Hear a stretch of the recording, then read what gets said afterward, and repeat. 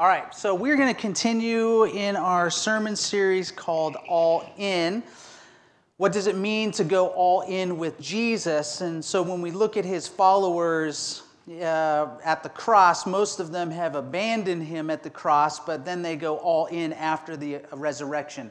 And so what we see is that Jesus' followers, they go around the world, they plant churches, they write the New Testament, and now Christianity is the largest faith in the world. And so we're looking at what practices can we participate in to go all in with Jesus. So just as kind of a recap about what it is, the topics that we have been talking about.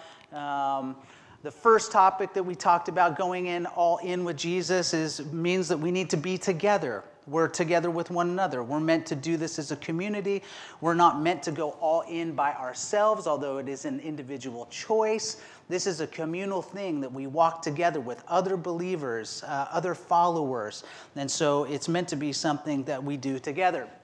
And then when we're going in, all in with Jesus, we need to practice. We're not going to be able to surf the big waves until we've learned how to surf the small waves. And so this idea of spiritual practices, prayer, confession, sharing your faith, any of these things that we do as practices. And then we had Dr. Smith who talked about perseverance. And then last week I talked about believing and obeying. And today I'm going to be talking about generosity, that being generous is a part of following Jesus and going all in with him. And so 3 key areas of generosity that I'm going to look at just briefly each one. The first one is time. The next one is being generous with our finances. And then the last part is being generous with the gospel. So first off, why should any of us be generous? And the reason that we should be generous, I am generous because God is generous with me. The reason that I am generous is that God has first off been very generous with me. In Psalm 37, verses 1 through 4, it says this: "Do not fret because of those who are evil, or be envious of those who do wrong. For like the grass, they will soon wither. Like green plants, they will soon die away. Trust in the Lord and do good. Dwell in the land and enjoy safe pasture. Take delight in the Lord, and he will give you the desires of your heart." So when we look at this, if I delight in him, he will give me the desires of my heart. That God, the God of the Bible, is a very generous God. He's generous with me. He will give me the desires of my heart, not necessarily what I want, but ultimately the desires of my heart, the things that I don't maybe even know that I need or want, he ends up giving those to me.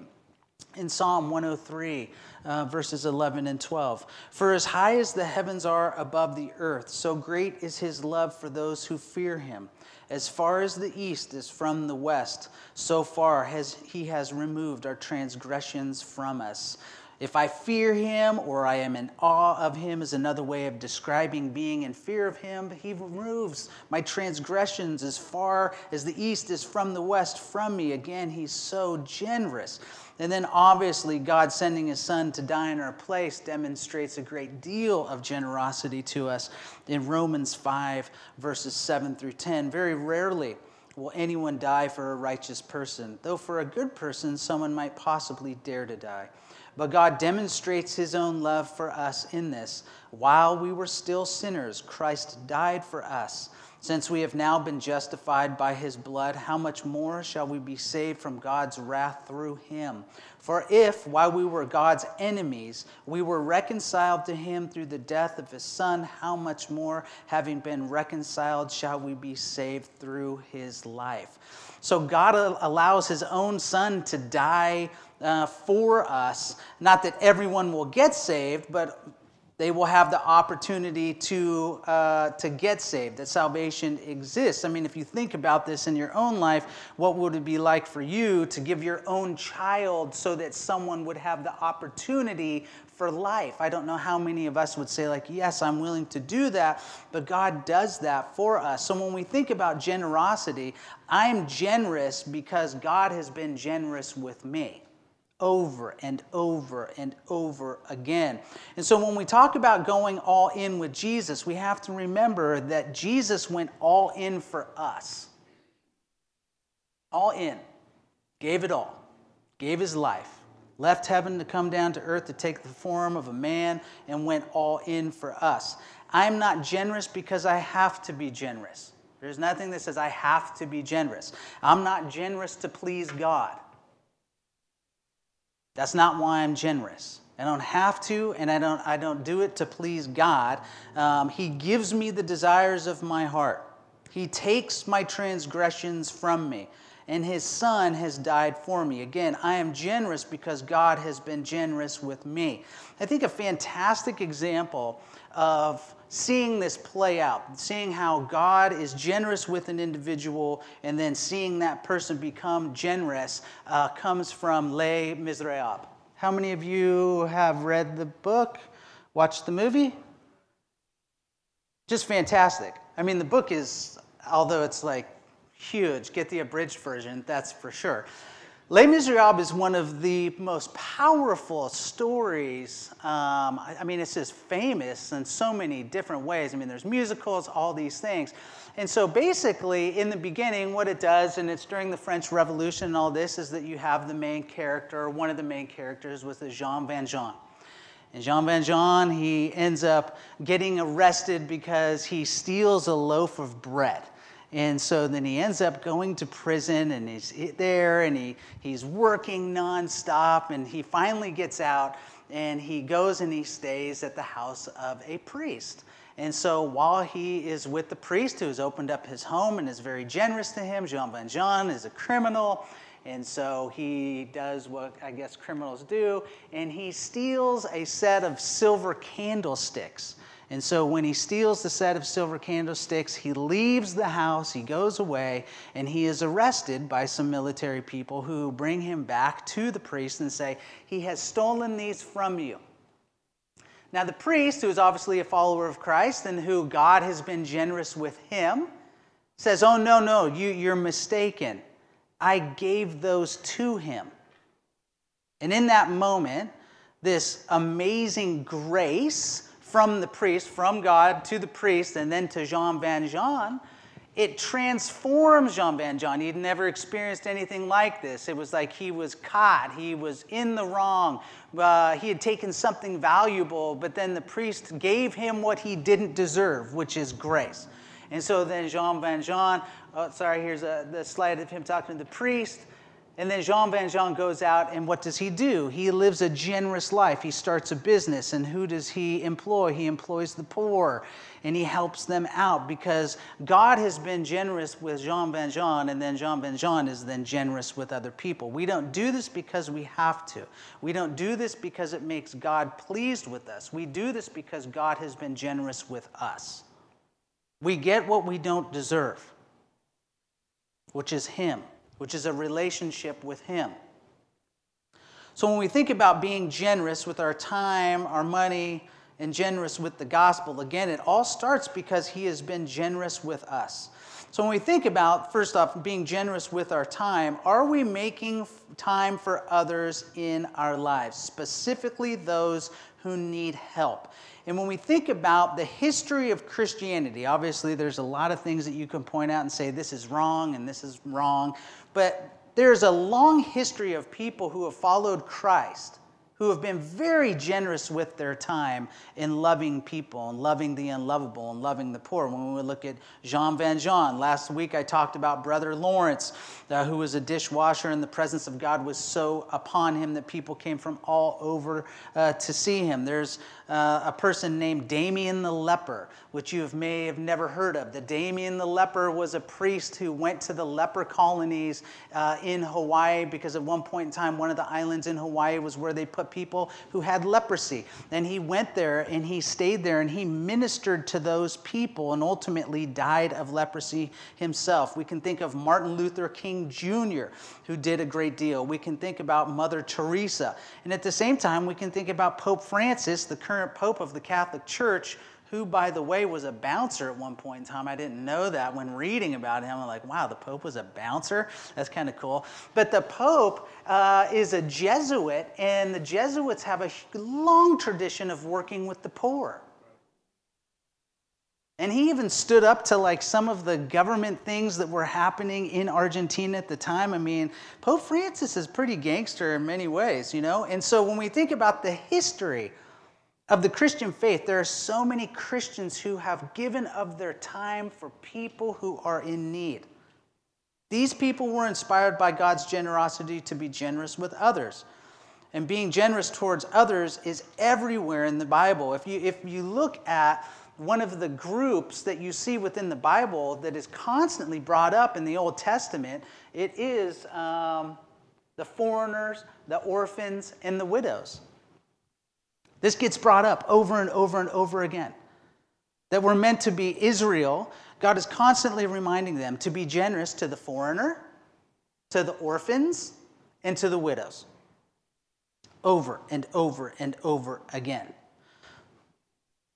In Deuteronomy 24:17 through 22, true justice must be given to foreigners living among you and to orphans. And you must never accept a widow's garment as security for her debt, meaning that you can't take, more than likely, that would have been the only thing she owned, and so you can't take that if she needs to borrow money.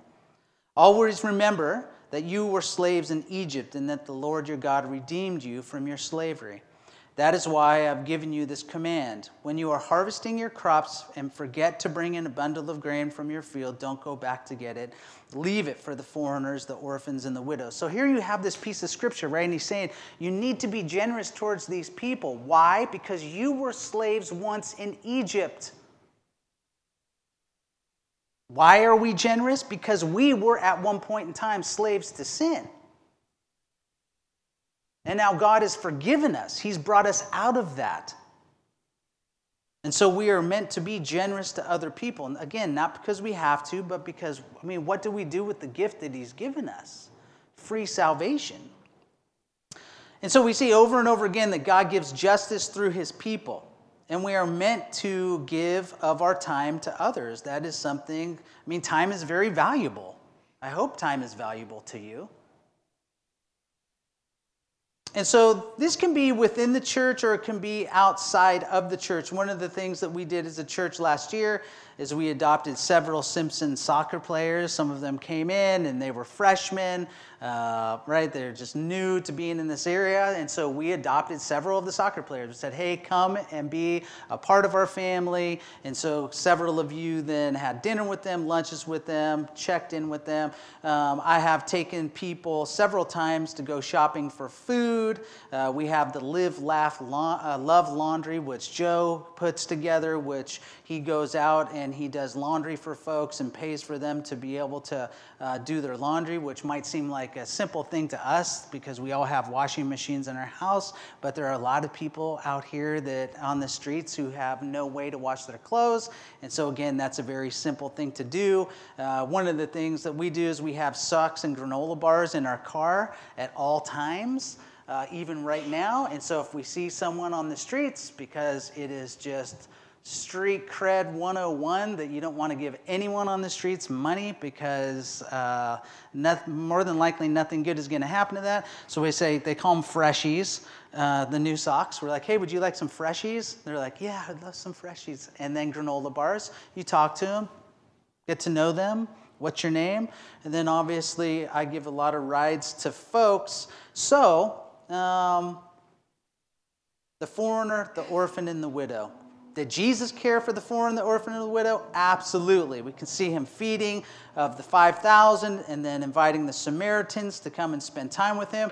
And at the same time, one of the things that I'm fascinated by is that in the early church, one of the practices of the Romans was actually that if you had a defective child, as a Roman citizen, what you could do is, all you would have to do is you could take that child and put that child outside the city walls.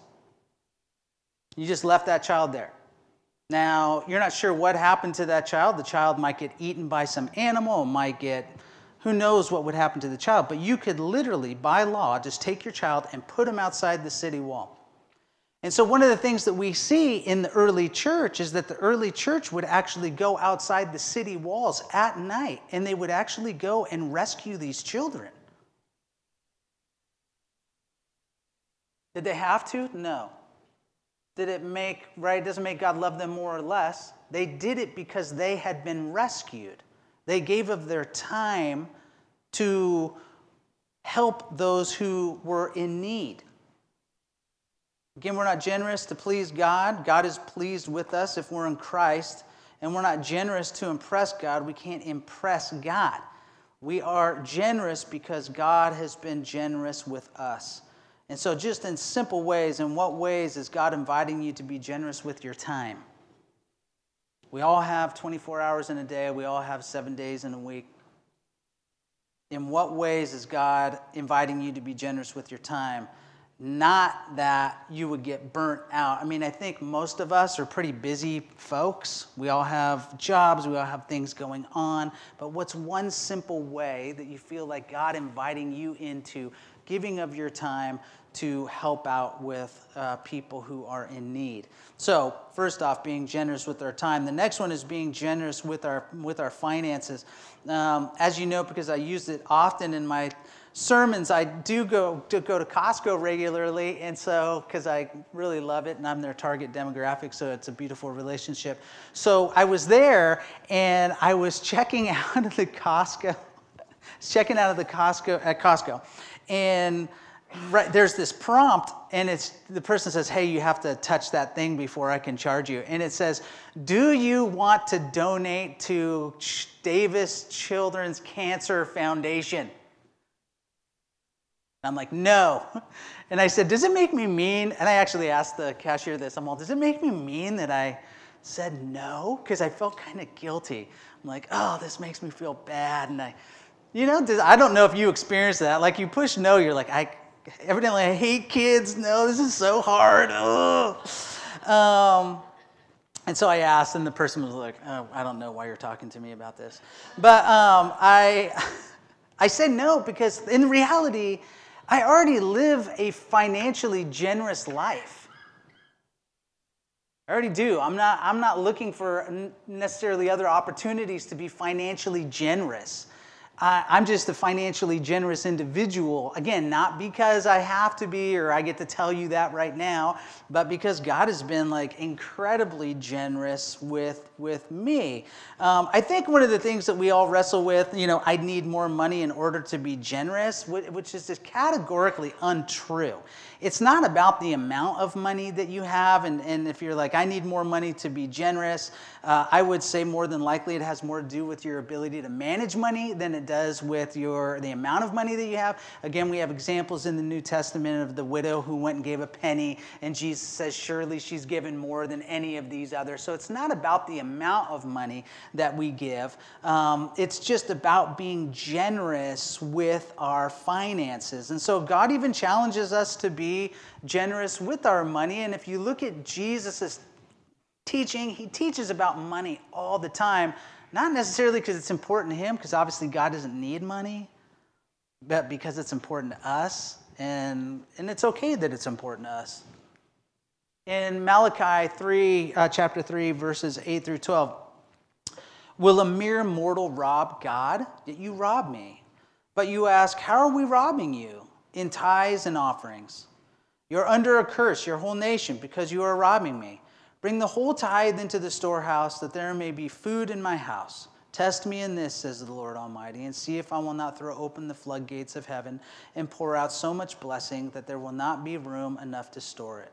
I will prevent pests from devouring your crops, and the vines in your field will not drop their fruit before it is ripe, says the Lord Almighty. Then all the nations will call you blessed, for yours will be a delightful land, says the Lord Almighty. So this idea of being generous, I put this in here, being generous and tithing, they're really close. And when we're talking about tithing, it's about giving a portion of your income back to God as worship, and generally within the church that you reside. But I tend to think of generosity being above and beyond your tithe. However, if you're not tithing, that probably says a lot about your perspective on money and generosity. So they are kind of related. But here's the thing. I am absolutely certain that God will bless you when you are generous. I mean, hands down. This is one of the things. Like when I first started coming to this very church, 24 years ago. I was living with my girlfriend. I was still smoking weed. I was still drinking beer or getting drunk. I was doing all of these things. And I showed up to this church, and I showed up every single Sunday. So if you keep showing up every single Sunday, maybe one day the church will make you the pastor, because that's just what happens. And so I would show up every single Sunday. And all of a sudden, somebody just said something like, you're supposed to tithe and be generous. And I was like, okay, cool. Because I was driving around a VW bus, and I was, counterculture and like down with the man. I'm like, yeah, money's evil. I was like, okay, cool. I'll give of my money. And so I've never really wrestled with that because this is something that I did. I was like, God, all this stuff is so uncertain, but I can certainly give you and be generous with my money. That God will bless you when you're generous, for sure. Absolutely. Hands down. It's not a dollar for dollar thing. And like, okay, I've heard some preachers, they're like, if it's not what you need, it must be seed, right? Like if it's not what you need to pay your bills, it must be seed to give away to God's cause, which is generally their thing, and then it will grow. I don't know if it'll grow. I know that when you're generous with God, God is generous with you. It's not as if God is going to, again, it's not a dollar for dollar thing. God doesn't want you to be broke. And he's not necessarily interested in us getting rich. It's not about how much or how little. It's about our heart and being generous with him. He's interested in what it is that you worship, and money is important, and I'm perfectly fine with saying that. It's important to me, it's important to you, and it's perfectly fine. It's just whether or not we're generous with it. We did a Dave Ramsey class here, I think like 3 years ago, and one of the things when we were in there, the last step in Dave Ramsey is about tithing. Right? And so we went in there and we talked about tithing. So I asked everybody, I said, well, does everyone tithe? And I think most of the room said that they didn't tithe. And most of them would say, like, we just don't have enough money to tithe. I said, so here's the thing. Here's what we're going to do. We'll just try it as an experiment. We're just going to tithe for a month. And we're just going to see what happens and see if God shows up in really weird and wonderful ways. And so the month came around, and people who weren't previously tithing, and I would tell them too, and I would tell you this, if you're like, Sean's just saying this because he wants my money, tithe to a different church, tithe to a different place, man. It's not about me getting anybody's money. I'm actually pretty good. And what happened with these folks is things just started to happen in their life. Financially, but not necessarily like a ton of money showing up out of nowhere, but just these blessings, these coincidences, they would just walk into a conversation and someone would have what they need, or just these weird things would happen to them. And if there's anything that I could say about how God shows up in our lives, it would be the very word coincidence. Like, wow, I can't believe that happened. I can't believe that happened when I needed that. I can't believe, and it's not just once, because then even someone who doesn't know God can have coincidences, but it happens repeatedly. Like, man, it feels like wind against your back. And so these people experience that. Without a shadow of a doubt, some of the most generous people I've ever met are Christians. Like, ridiculously generous. And some people that I know who are non-believers and have plenty of money can be very stingy. And not that there can't be stingy Christians. Obviously there are. So, what do we get out of being financially generous? First, generosity fuels the missions of God. Here recently, actually right now, there's a young man whose parents go to this church, and he's on a missions trip in Croatia. And he had asked me, he said, hey, would you be willing to give me some money to go to Croatia? And so, on the one hand, I'm not necessarily like, yeah, if I was going to send anybody anywhere, I don't know that it would be Croatia, but that's where he was going. And I was thinking, I want to be generous to this guy because I really believe in this guy. I believe in what God's doing in his life. And I want to invest into that. And so by being generous, we get to involve ourselves with the mission of God, what it is that God is doing around the world. Generosity also helps us to remind us that it isn't all about money and stuff. It's easy to walk into Costco and think that that's really, in terms of human history, that that's normal. That you walk in, that there's just piles of stuff everywhere. And it's like, it's adult candy land. I mean, I love going there. And you walk in and you're like, this is totally normal. Here's the deal. In terms of world history, and this is a big statement, we have never lived in a more materialistically rich culture than exists right now.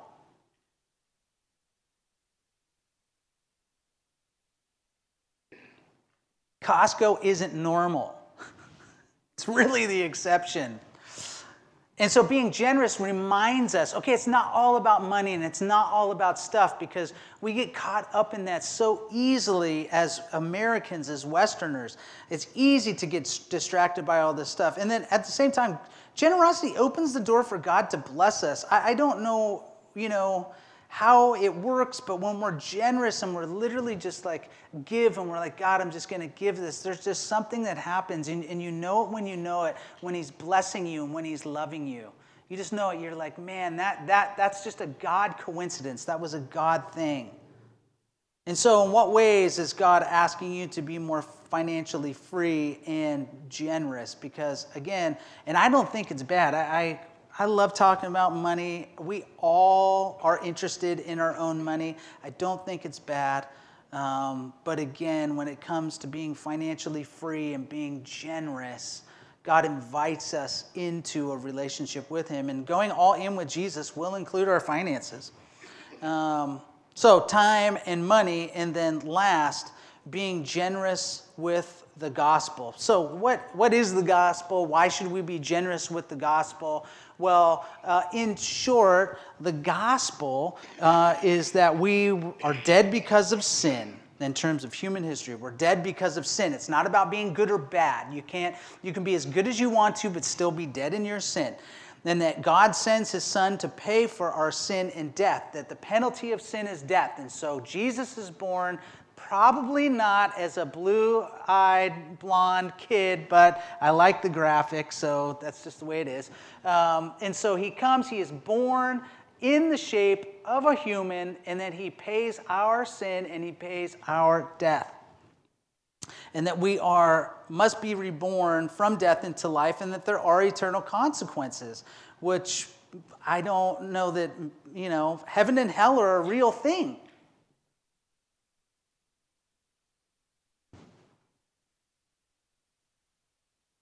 Jesus is really clear that a majority of our existence is not going to be right here. This is not our home.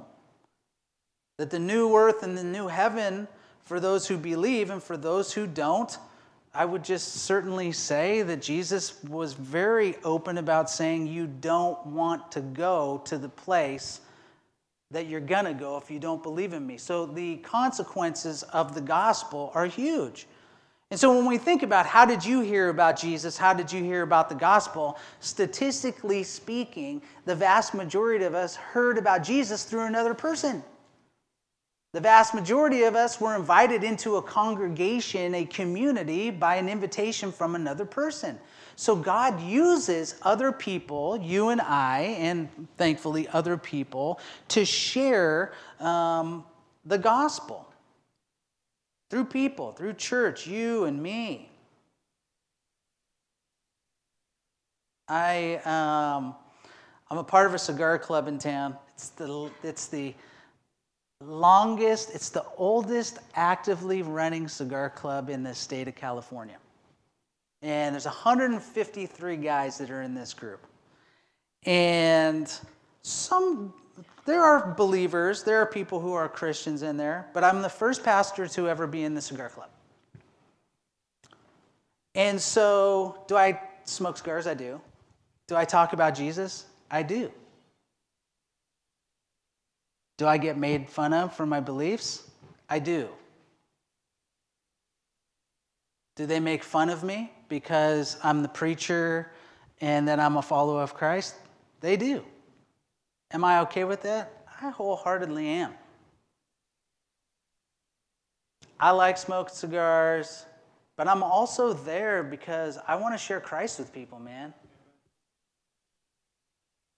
And I know where do you, so like if you're like, all right, I'm going to be a missionary, where do I find a bunch of unbelievers? Oh, the cigar club would probably be a good place to go. So it's a win-win. But I share the gospel there. They make fun of me. That's cool. They made fun of Jesus. Before I was a Christian, I made fun of Christians because I thought it was lame. God's like, oh yeah? You'll see how lame it is, buddy. So how do we share the gospel? Obviously for me, as an extrovert, as an individual that's perfectly fine with arguing with other people, it'll be very different for me than it will be for someone like my wife. Raise your hand, beautiful wife. My wife is going to share the gospel with people in such radically different ways than I will. I have no problem telling someone to their face, you need to get saved and get a life with Jesus. Whereas my wife, I don't know how she's going to share the gospel, but it'll be very different. And that's okay. We don't all have to do it the same way because we're not all the same people. But the reality ends up being is that the vast majority of people that I know heard about the gospel through another person and were invited into this life through another person. Again, you don't have to preach or call people to repent. One of the things, I'm also bivocational and I do therapy. And one of the things that I have learned in therapy is that the vast majority of people, one of the greatest gifts that you can give to people is just listening to them. Just listen. And if you're not into like, hey, I'm going to tell you about Christ and right now openly, what if you just listened and gave of your time and actually cared about someone, that you demonstrated Christ through just listening to someone? So valuable. And they're like, no one ever listens to me. I just can't believe that you would spend this much time listening to me. And you're like, well, Jesus listens to me. I don't know how you do it, but the fact that we share the gospel is a part of what it means to go all in with Jesus. So I love because I was first loved. I'm generous because God is generous with me, generous with my time, my money, and sharing of the gospel. So in part, that's what it means to go all in with Jesus. All right, we are going to take communion. We do this every Sunday. In that communion is the sign of the covenant that Jesus left with us at the Last Supper. That the bread represents his body, which is broken for us. Why did Jesus' body need to be broken? It's because his children were bound by sin and death. And so he came down with a sinless body and allowed it to be broken so that we could be like him and that he would see us as sinless and righteous now because of him. The wine represents his blood, which was poured out for us, and that covers all of our sins, past, present, and future sins, as we are in him. So the way that we do this is that if you are a believer in Jesus, or if you would like to start following Jesus today, then you come down the center aisle here, and then you take a piece of the cracker, you dip it into the wine, and then you go around the pews so that we have a steady flow of folks. You hold on to the elements, and then we will all partake together once everyone has the elements. So if you would like to take communion, please come down and do so.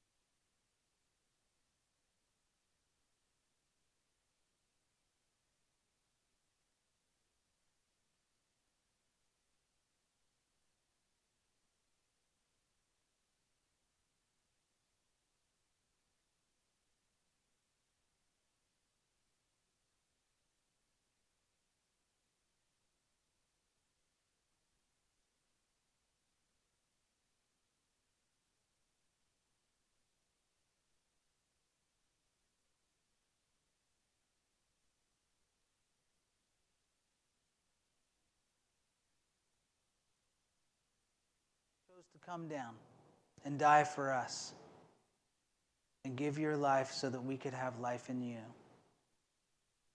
Help us to know you more. Help us to be known by you.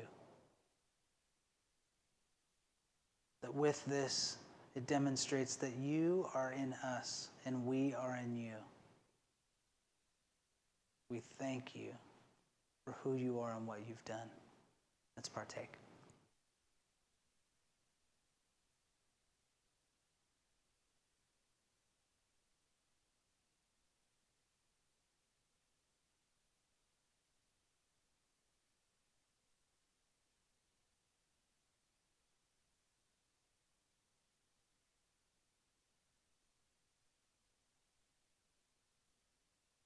Well, why don't we stand?